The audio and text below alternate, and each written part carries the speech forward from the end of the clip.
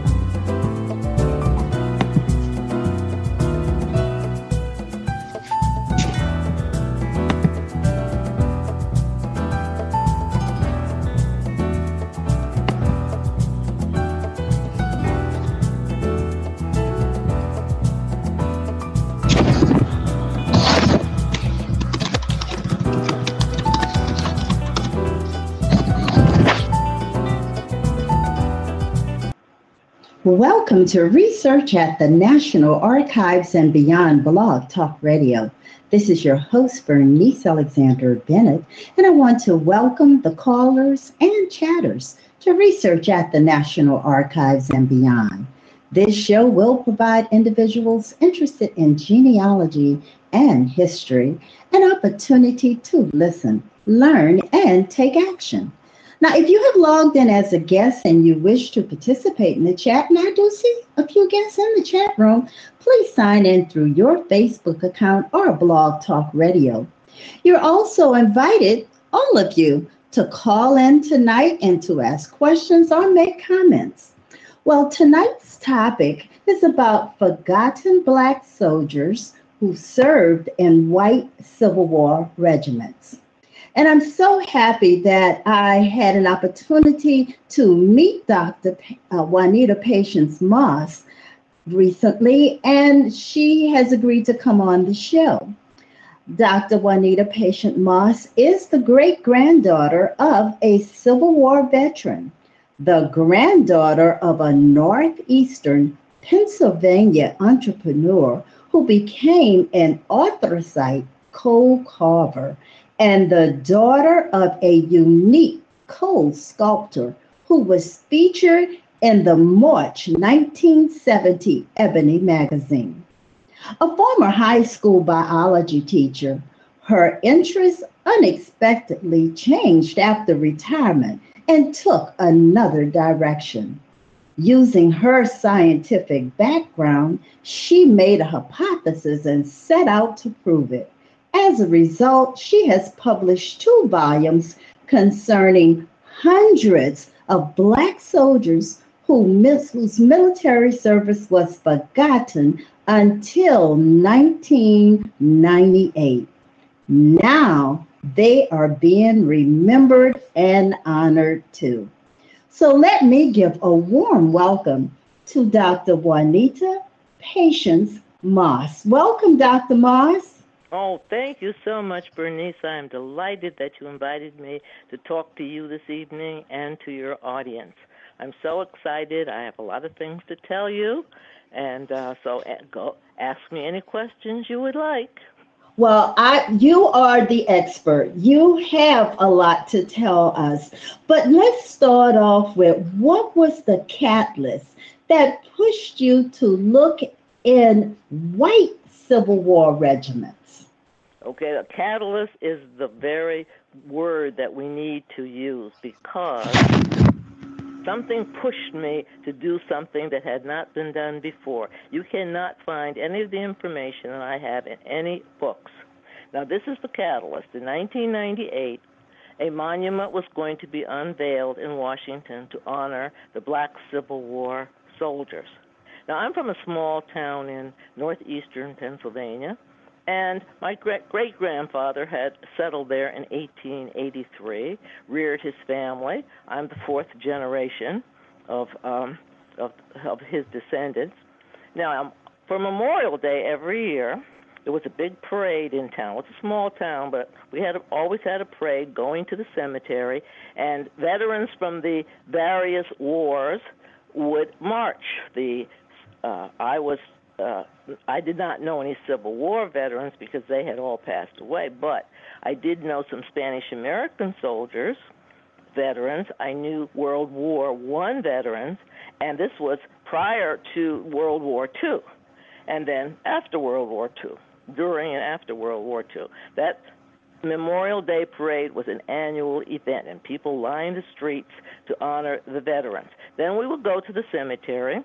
There would be a little ceremony, and people would put flowers on the graves of their dearly departed, and one of our ancestors was there, my great-grandfather, Crowder Patience, who was a Civil War veteran. Now, that's the skeleton of my story. That's all I knew growing up. He was a veteran of the Civil War. Always knew that. Every Memorial Day, a new flag was put on his grave, as on all the other veterans. So now, fast forward through the years, I went to New Jersey. I taught in New Jersey for 33 years. Then I moved to the Alexandria, Virginia area to help my daughter with her family. And one day I was reading the Washington Post, and I saw an article talking about a monument that was going to be unveiled in July to honor the Civil War soldiers. Well, my great-grandfather was a Civil War soldier. How wonderful. Then it said there was going to be a wall erected around the monument that would have the names of all the Civil War soldiers on it. Oh, isn't that wonderful? All my relatives can come, and we can look, and we can find our ancestor's name, my great-grandfather, Crowder Patience. And then I was told, by reading the Washington Post, that the names of the veterans whose names would be on the wall would be in the National Parks database. And all we had to do was look on our computer and make sure the name was spelled correctly. So I put in my great-grandfather's name, and the response was, no known soldier. No known soldier, I'm saying to myself. Well, I can take you to his grave. I know where he is. I've seen his tombstone all those years. There's an American flag, a GAR stanchion. What do you mean, no known soldier? Well, I didn't know where to go with this. This was the beginning of my research. Now, his daughter lived with me from the time she was 91 until she was 103. It's from her that I got all the information, or any of the information, that was known about her father, who did not talk, which was not unusual for people. They didn't share certain things with their children, and former slaves did not share a lot of that with their children. Plus, the first generation of children didn't even want to know anything about their ancestors being enslaved at all. So, Aunt Lily after she had passed in 1986, I discovered a black tin box that she had never shown me.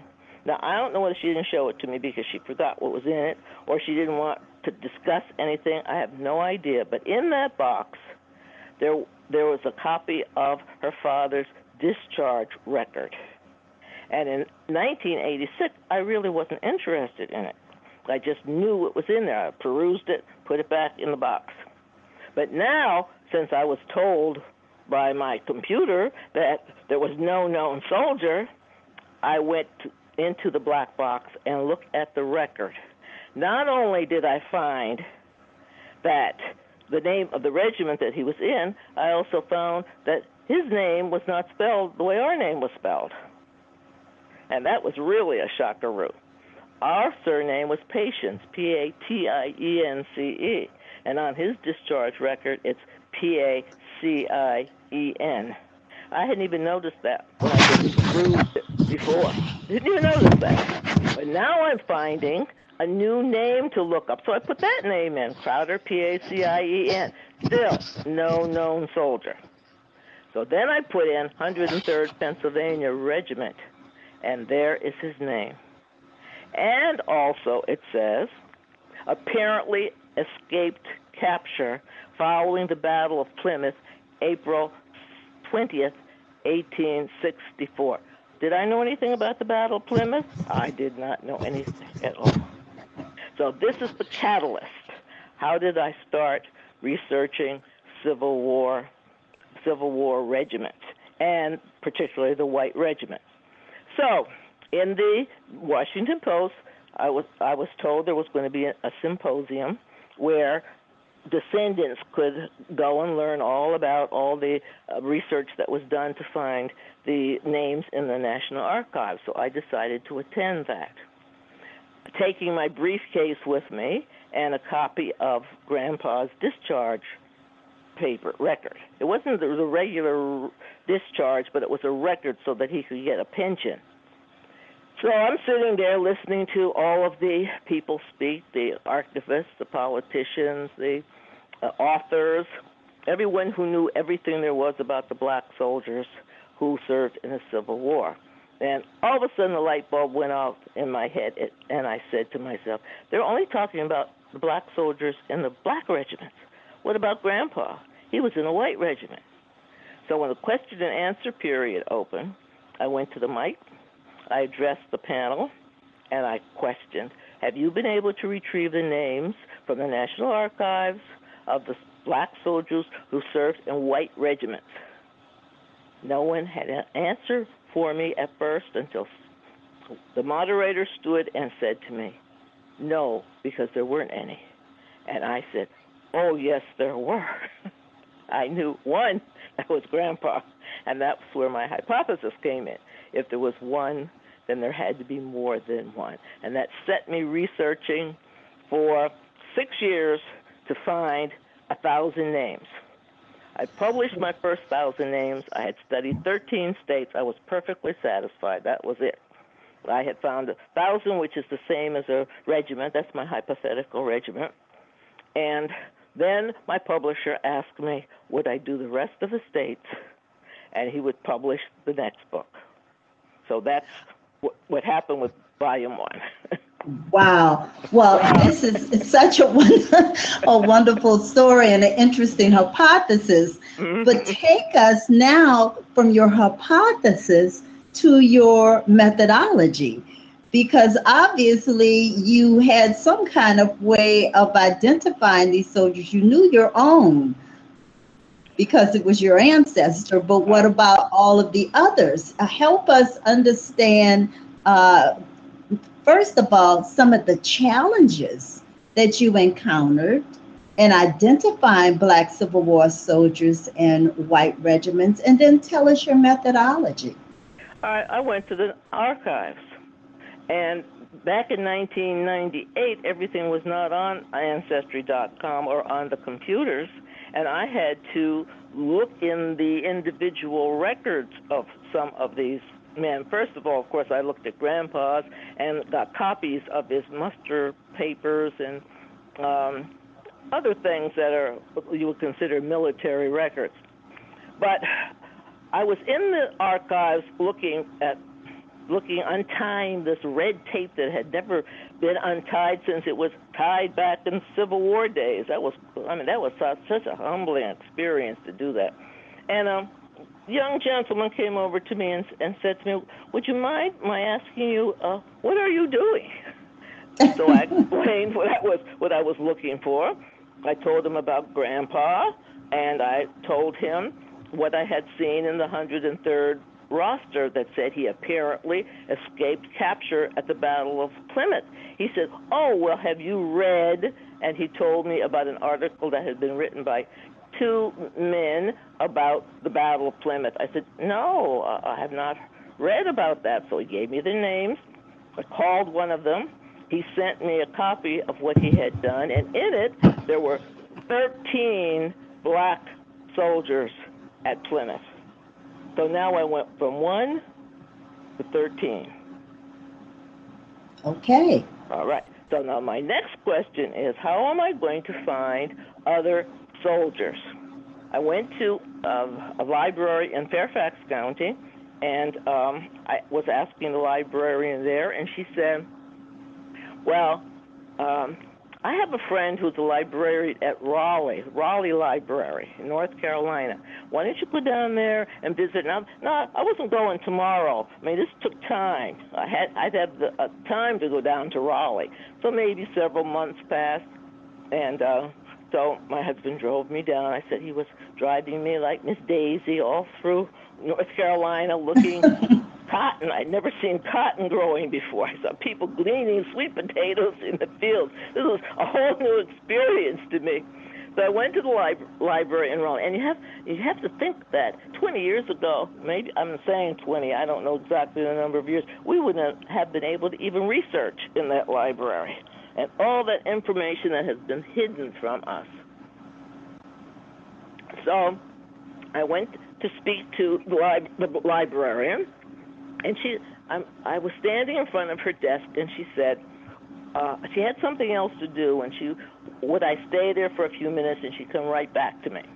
So I was standing in front of her desk, and my mind is moving, my eyes are moving, and my eyes moved to the left, and there were shelves with volumes of books called the Rosters of the Civil War Soldiers. They were Union rosters of Civil War soldiers, 1861 to 1865, in alphabetical order.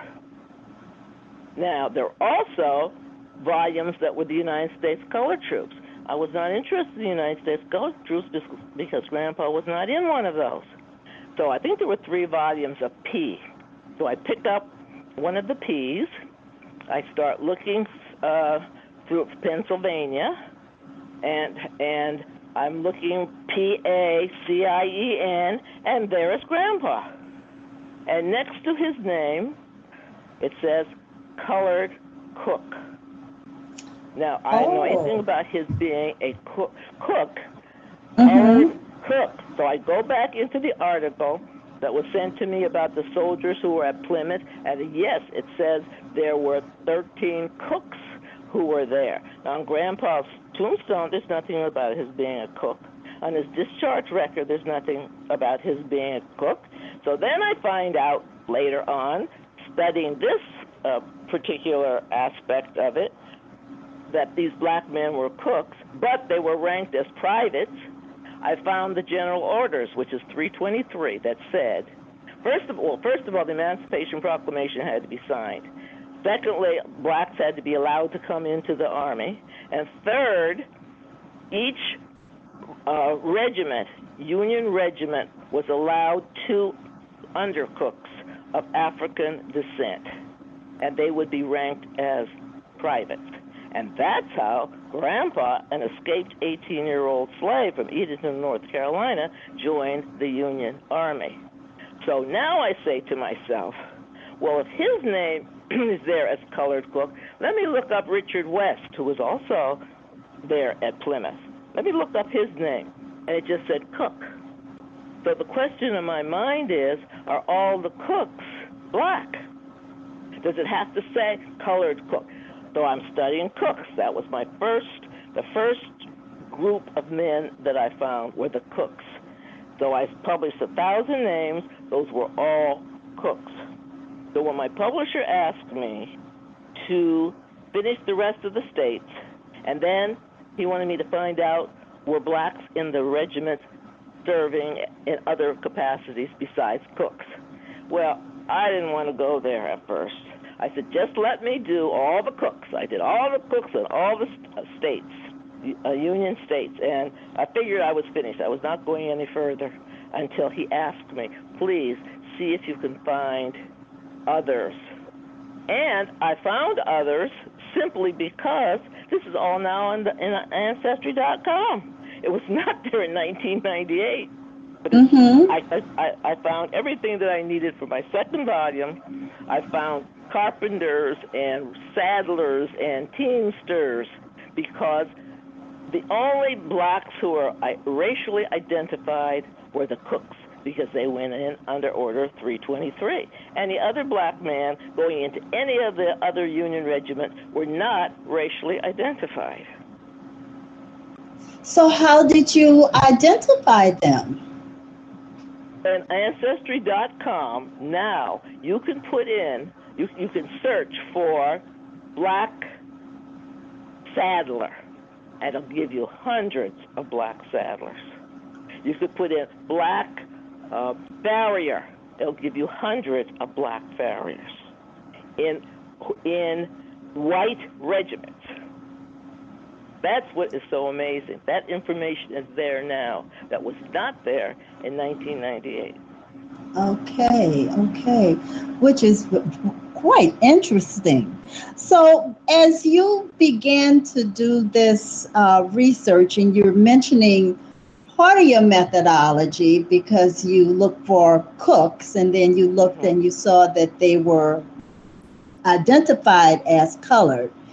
Some of them were identified as colored. There were others that just said cook. So that was another project, because I had to go to the archives and look up people who were just identified as cook. I looked at their physical characteristics. Every soldier was identified by their hair color, eye color, and skin color. Every one. So if it said black hair, black skin, black eyes, and he was a cook, I would presume that he was black.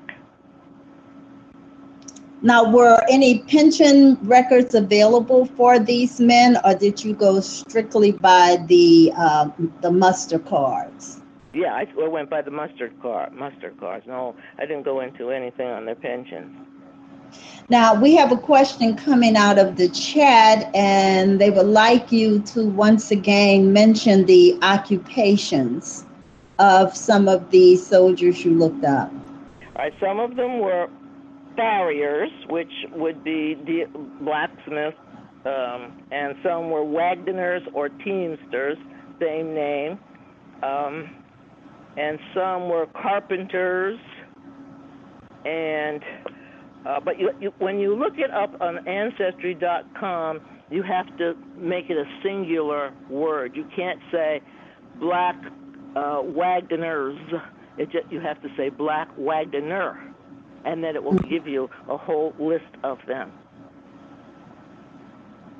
And those were the only names that I found. Okay, so as you were doing this, though, what kind of challenges? And I know in the beginning of your book, you mentioned some of the challenges that many of the soldiers experienced. You did mention the spelling, the surname spelling that you discovered was different. Yeah. But there were other challenges that you did allude to in your book. So would you just share with us some of those other challenges?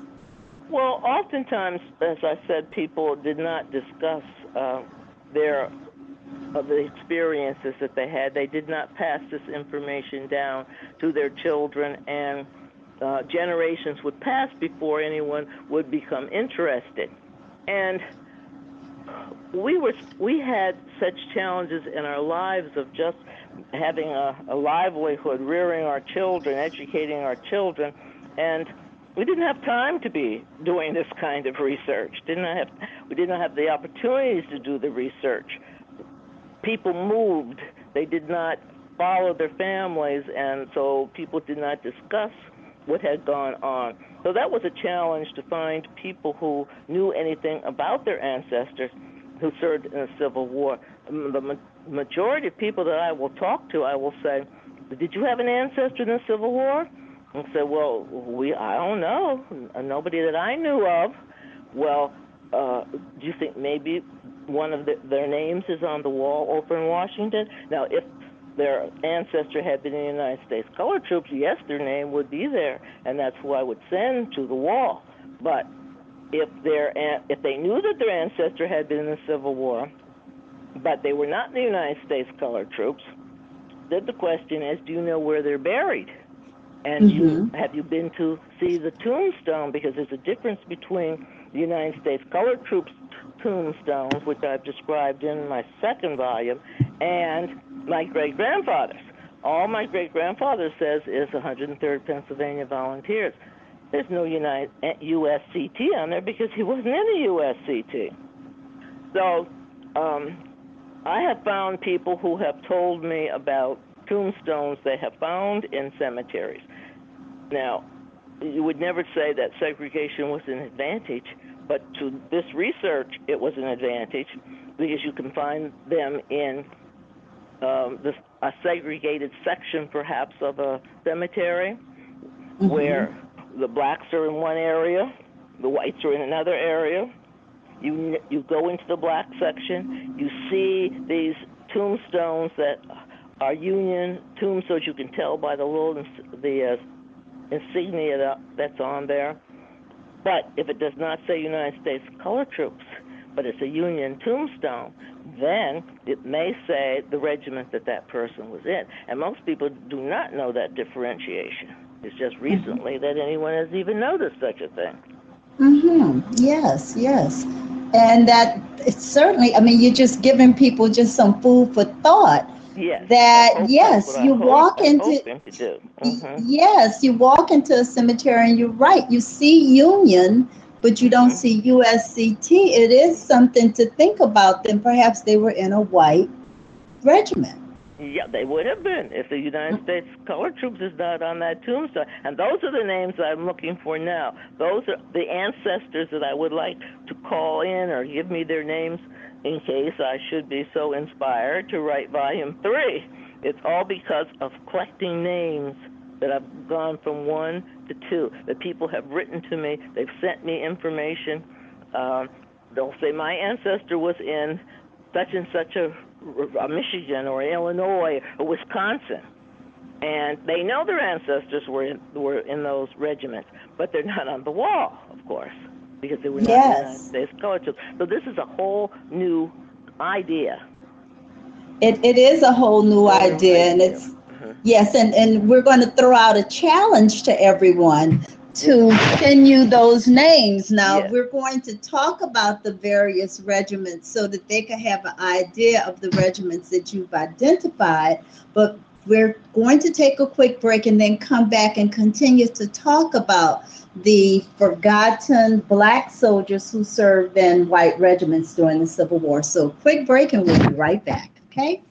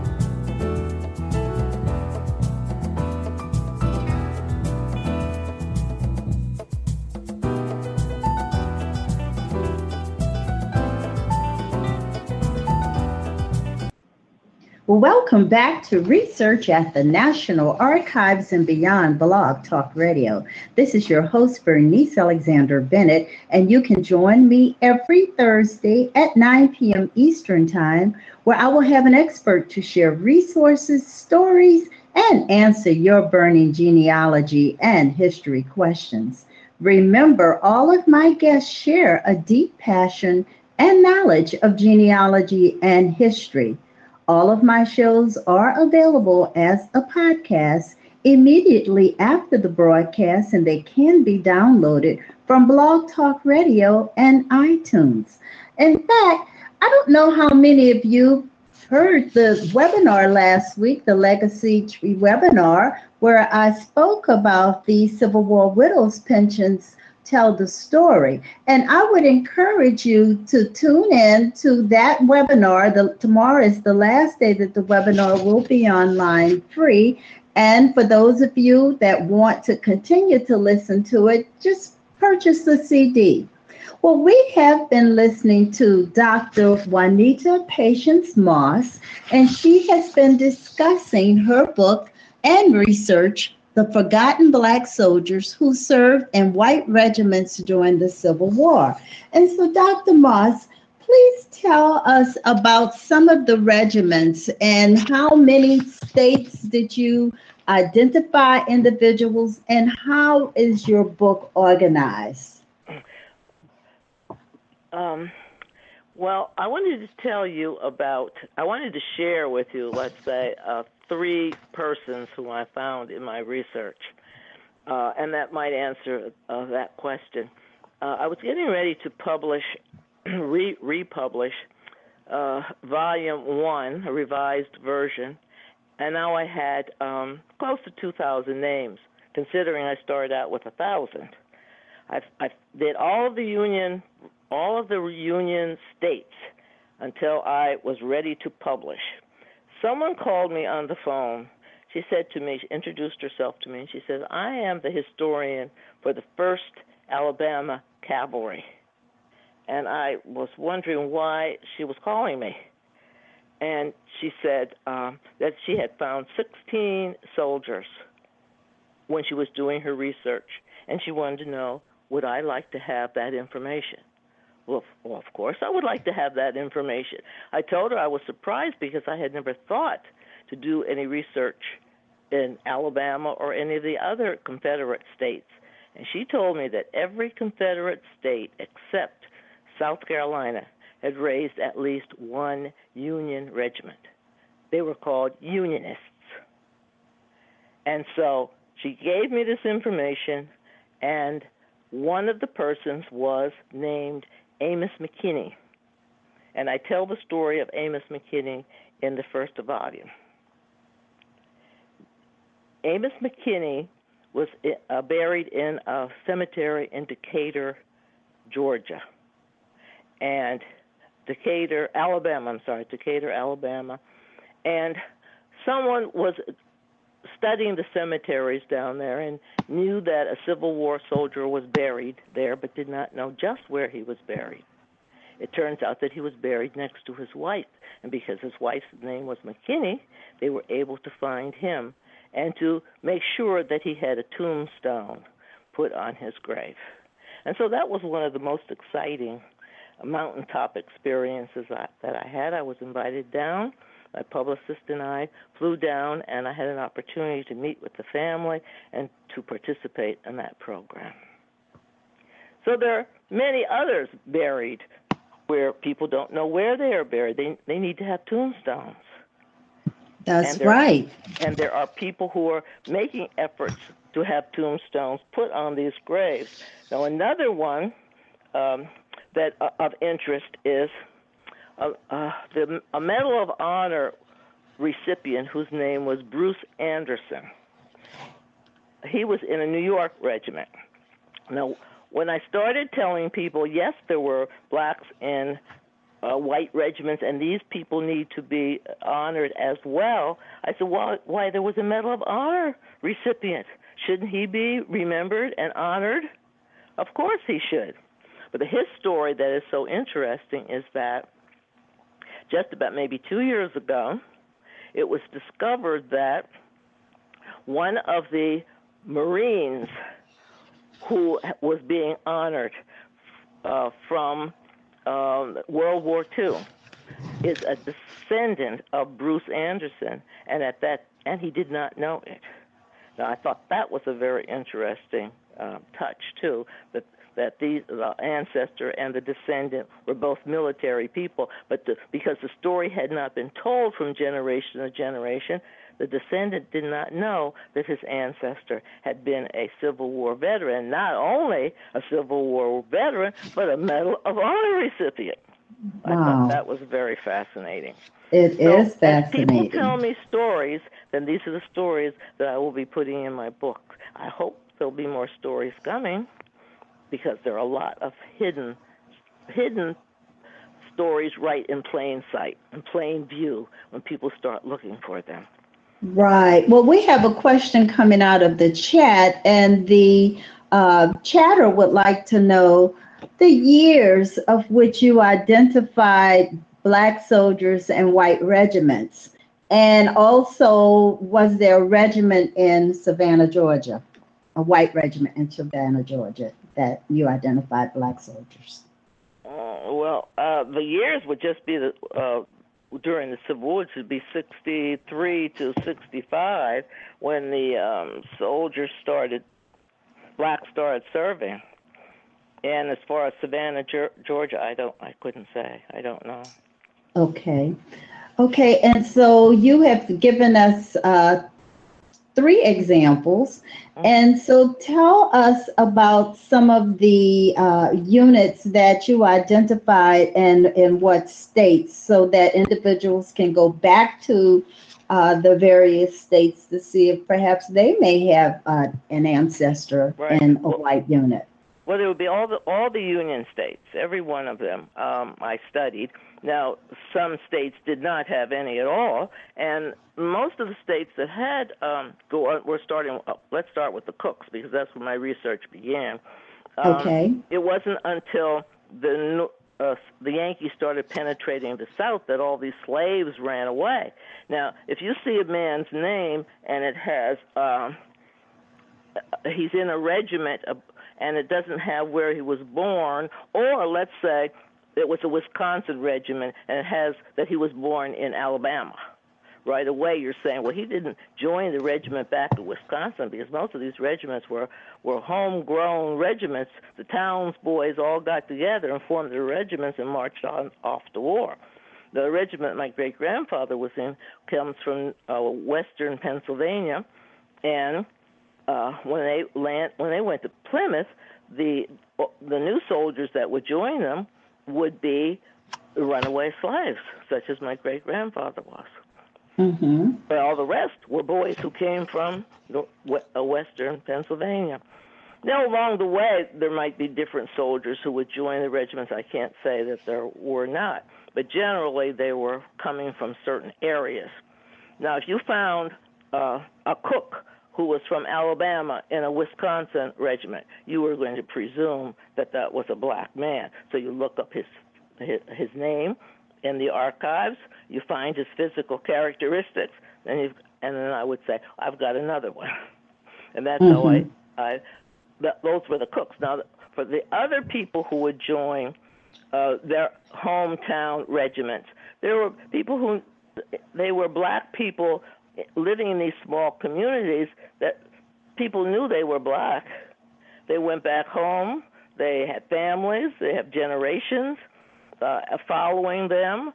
But there's nothing to say they were in the Civil War unless they've told their families, or if the families know where they're buried. But if the families moved to Kalamazoo from New York, they may never know that their ancestor had been in the Civil War. Also, I'm just looking at your book. You spoke about some of the mixed race regiments. Well, that's what I would call the white regiments, mixed race. Well, when I speak of mixed race, though, I'm speaking of individuals that were enlisted and they, at one point, thought they were white, but they were really black. Oh, yes, there were those. There were some of them who would leave their town where people knew they were black, and they would go someplace else where people didn't know they were black. There were plenty of those.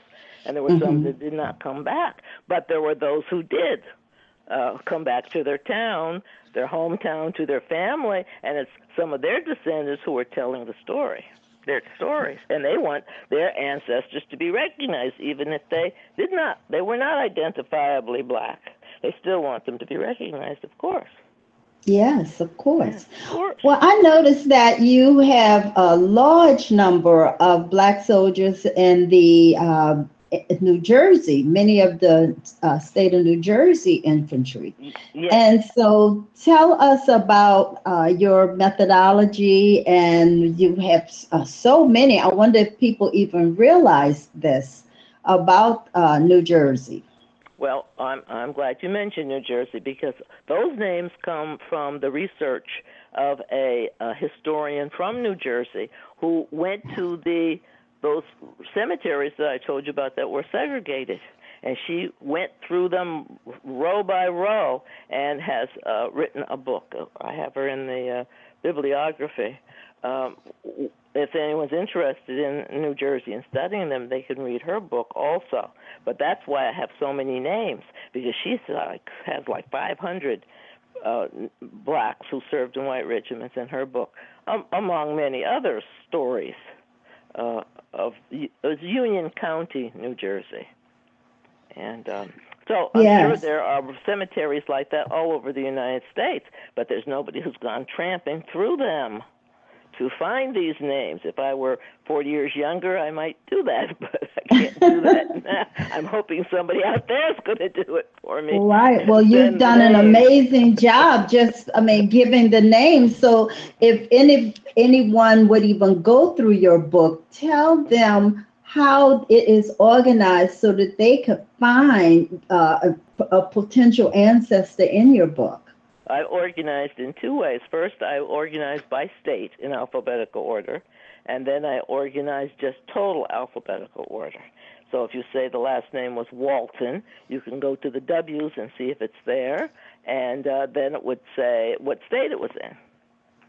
Or if you knew what state it was in to begin with, then you would just go to that particular state. Now, again, the names can be changed. There can be different spellings of the names.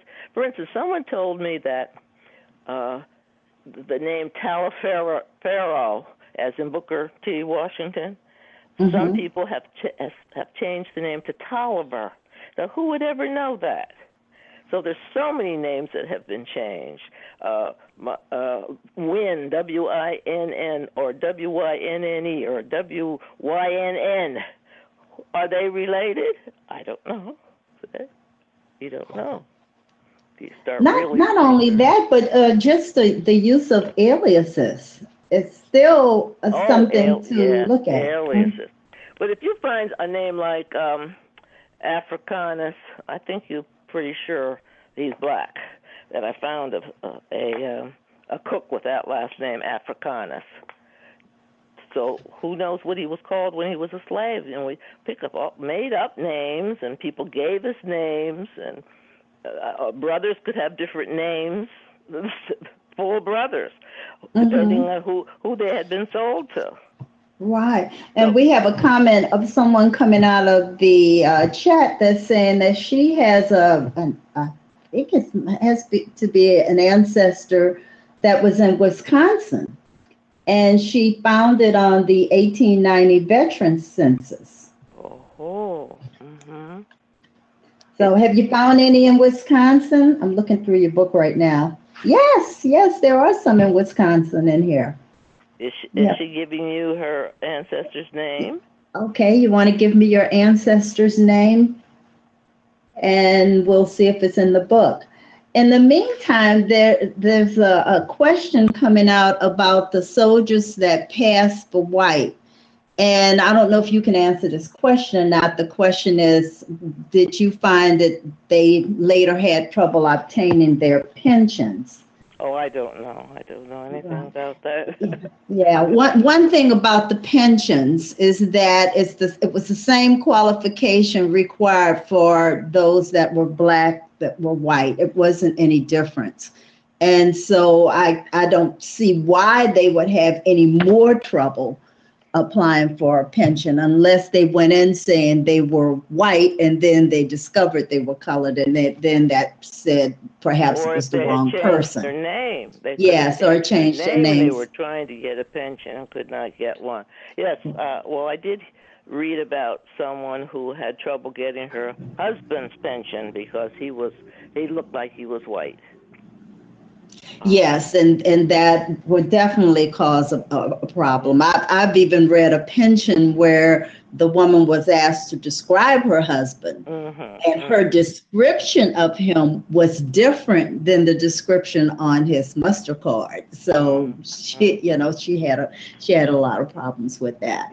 Yes. We have another comment just coming out of the chat that they've seen many census and doing biracial genealogy that the enumerator called them like they saw them. And so, which right there, may have caused the problem. Absolutely. Yes. Someone can be black in the 1910 census and be white in the 1920 census. I've seen that happen too. That's right. Well, did this lady tell you about Wisconsin? Because there are... No, she hasn't given me. Karen, you want to give me the name in Wisconsin? She hasn't given me the name in Wisconsin yet, so Okay. we don't know what the surname is All right. for Wisconsin. But in addition to New Jersey, what states did you find to have the largest number of black soldiers in white regiments? Oh, there were a lot in Massachusetts and a lot in New York. I would say mostly the northern states. Uh, but you'd have to go through them just like I did. I don't have them counted, so I can't say. But I'm looking right now. Illinois had a lot of them. Mm-hmm. I found an interesting one in California, Charles Graffel, and someone sent his information to me when I went to research at the military barracks in Harrisburg. I was questioning someone there, and I told him I was looking for blacks who had served in white regiments, and I expected him to tell me, well, there were none, like I had been told before. But he gave me a folder with Charles Graffel's information. Someone had been looking for him in 1948. I was doing my research in 1998. So I said to this gentleman, how did you remember this? And he said, because this is the only one that I know anything about. I said, well, do you think there are others? Well, he was another one who sent me on a nice little path. He sent me to a book that was written about Pennsylvania soldiers. And so that's how I was able to add to my 13. Remember I told you I had 13 starting at Plymouth? Then Yes. I decided to study Pennsylvania because my great-grandfather had served in the Pennsylvania Regiment. And so I went through all the regiments in the state, from the state of Pennsylvania, and I had about 65 when I left the library at that time. But that's because someone had was checking on his ancestor, Charles Graffel, in 1948. And so this man had saved that all that time and gave it to me in 1998. California. California. California. Mm-hmm. Yes. Charles Graffel, his name was. Yes. Well, certainly, listeners, I'm really hoping that you now can see that when you begin to do your research, you just have to have the hypothesis, just as you came up with. I did. And then pursue that hypothesis, and you indeed continue. You didn't just kind of drop it and say, "Oh, okay, one person." No, you continue. Mm-hmm. I said if there was one, there had to be more. There had to be more. And I think just to kind of reinforce to us, look for colored cooks, look for colored saddlers, look for colored blacksmiths. But remember, it has to be a singular. You have to do it singular. You can't say smiths. You have to do blacksmith. And then you get all these names. Right. Well, we do have the name of the person from Wisconsin, Jim McKee. Jim Mackey. Mackey. Mm-hmm. MCKEE. MCK. I don't have one in my blue book, and I don't have it. No, I do not. No. For Wisconsin, I have a McDade, James McDade, but not Mackey. Yes. Okay. Well, she says her technology is a little flaky tonight, so perhaps Karen, you can send it to us, and we'll take a look and see what we can find. Mhm. Yes. It'll be okay. Exciting. So yes, very exciting. Very exciting. So would you believe we're getting kind of close to the end of the show? Do you have any words of wisdom you would like to share with everyone about the book, about the research, and any challenges that you would want to throw out to the listeners tonight? Well, if you think you have an ancestor who served in the Civil War, the first thing you do is to see whether they were in the United States Colored Troops, because if they were, then his name is going to be on that wall, and it's very thrilling to go to the wall and see the name. Now, I'll tell you a little anecdote about the name Patience. as I said on the discharge record, my great-grandfather's name is spelled Pacien. But when his children went to school, and we have to remember my great-grandfather was illiterate, so we don't even know what his name was. That's what was put on his discharge paper. And so when his children went to school in 1885, the first child, what's your name? Florence Patience. Well, how do you spell that? I don't know how to spell it. So the teacher said, well, your name is going to be Patience. That's how my family got that name, Patience. So my father would go to different towns, and he'd look in a telephone book to see if he could find the name Patience. Sometimes he did come across that name, but he would never call anybody. The reason why he came across that name is because that name comes out of Cornwall in England. You can find Patiences in Australia and New Zealand coming from England, but that's not my family. We're looking for the black Patiences, but there's no way to find out if they are unless you call them. My father never did that. He never had the nerve to do that. Just want to know were there any other Patiences on Earth besides our family. And so when I went to the wall, I was looking for my stepmother's grandfather, who was James Patterson. He was in the 5th Massachusetts Cavalry. I was with his great-granddaughter who wanted to see her grandpa's name on the wall. So I'm standing there, just looking around like I'm always doing, just looking around, and my eyes sort of shifted to the left. We found grandpa's name there. That was Samuel J. Patterson. My eyes shifted to the left, still in the 5th Massachusetts Cavalry, and I see the name Thomas Patience. Another Patience. Patience. Who is he? I had no idea who he was. I was so busy, I couldn't study Thomas Patience at the time.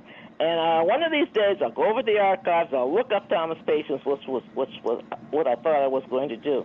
I went out to Indiana that summer. I was teaching a class there, and I took some of my students to the library there at Fort Wayne, which has one of the largest genealogical collections outside of Utah. And so they had Ancestry.com on computers. I'd never seen Ancestry.com. I mean, I'd never seen it. I don't remember what year it was.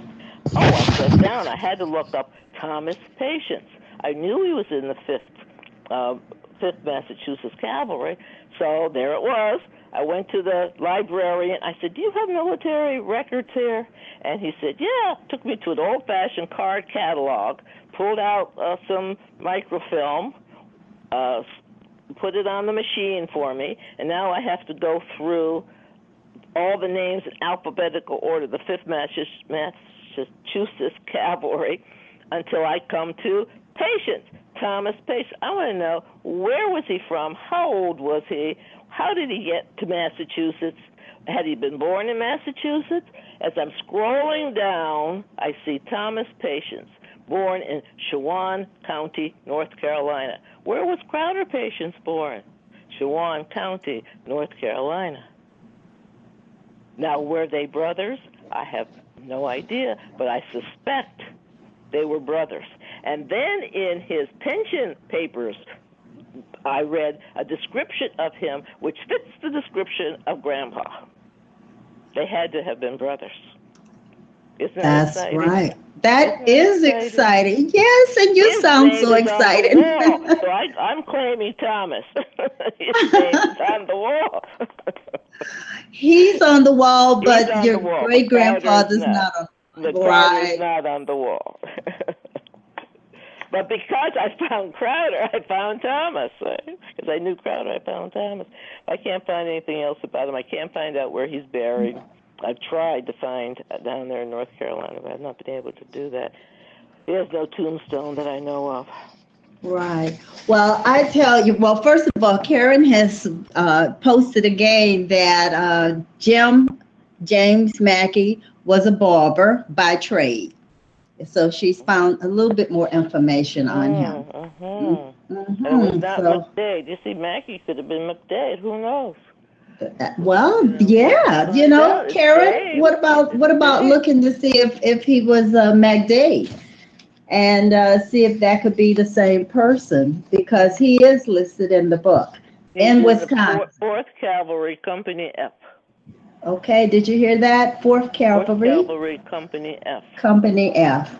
Okay, so we are going to close out the show tonight. And I just want to thank you so much, Dr. Moss, for coming on and sharing your research with us, the forgotten Black soldiers who served in white regiments during the Civil War. And for those of you interested in purchasing her book, you can go to Amazon.com or www.heritagebooks.com to purchase her book.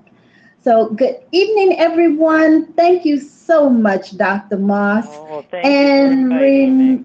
Yes, and remember, everyone, your ancestors left footprints. Therefore, you should follow the clues that are presented to you through oral history, family records, and research at the National Archives and beyond.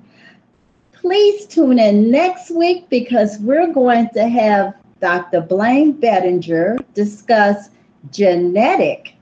genealogy standards, and more about DNA. And I know all of you all want to hear more about DNA.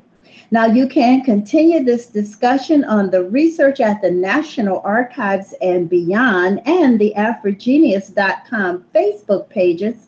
And also remember to listen to the African Roots podcast with Angela Walton Raji on Friday. Thank you so much for joining Research at the National Archives and Beyond Blog Talk Radio. This show is sponsored by your host, Bernice Beebe's Genealogy and Research and Educational Services, LLC, and my website is www.jeanniebroots.com. And I also want to thank Al for his beautiful music, Sweet Mellow Spice. Thank you so much, Al, for having us play Sweet Mellow Spice every week. And just good night, everyone. Have a good evening. Good night. Good night, Dr. Moss. Good night, Bernice.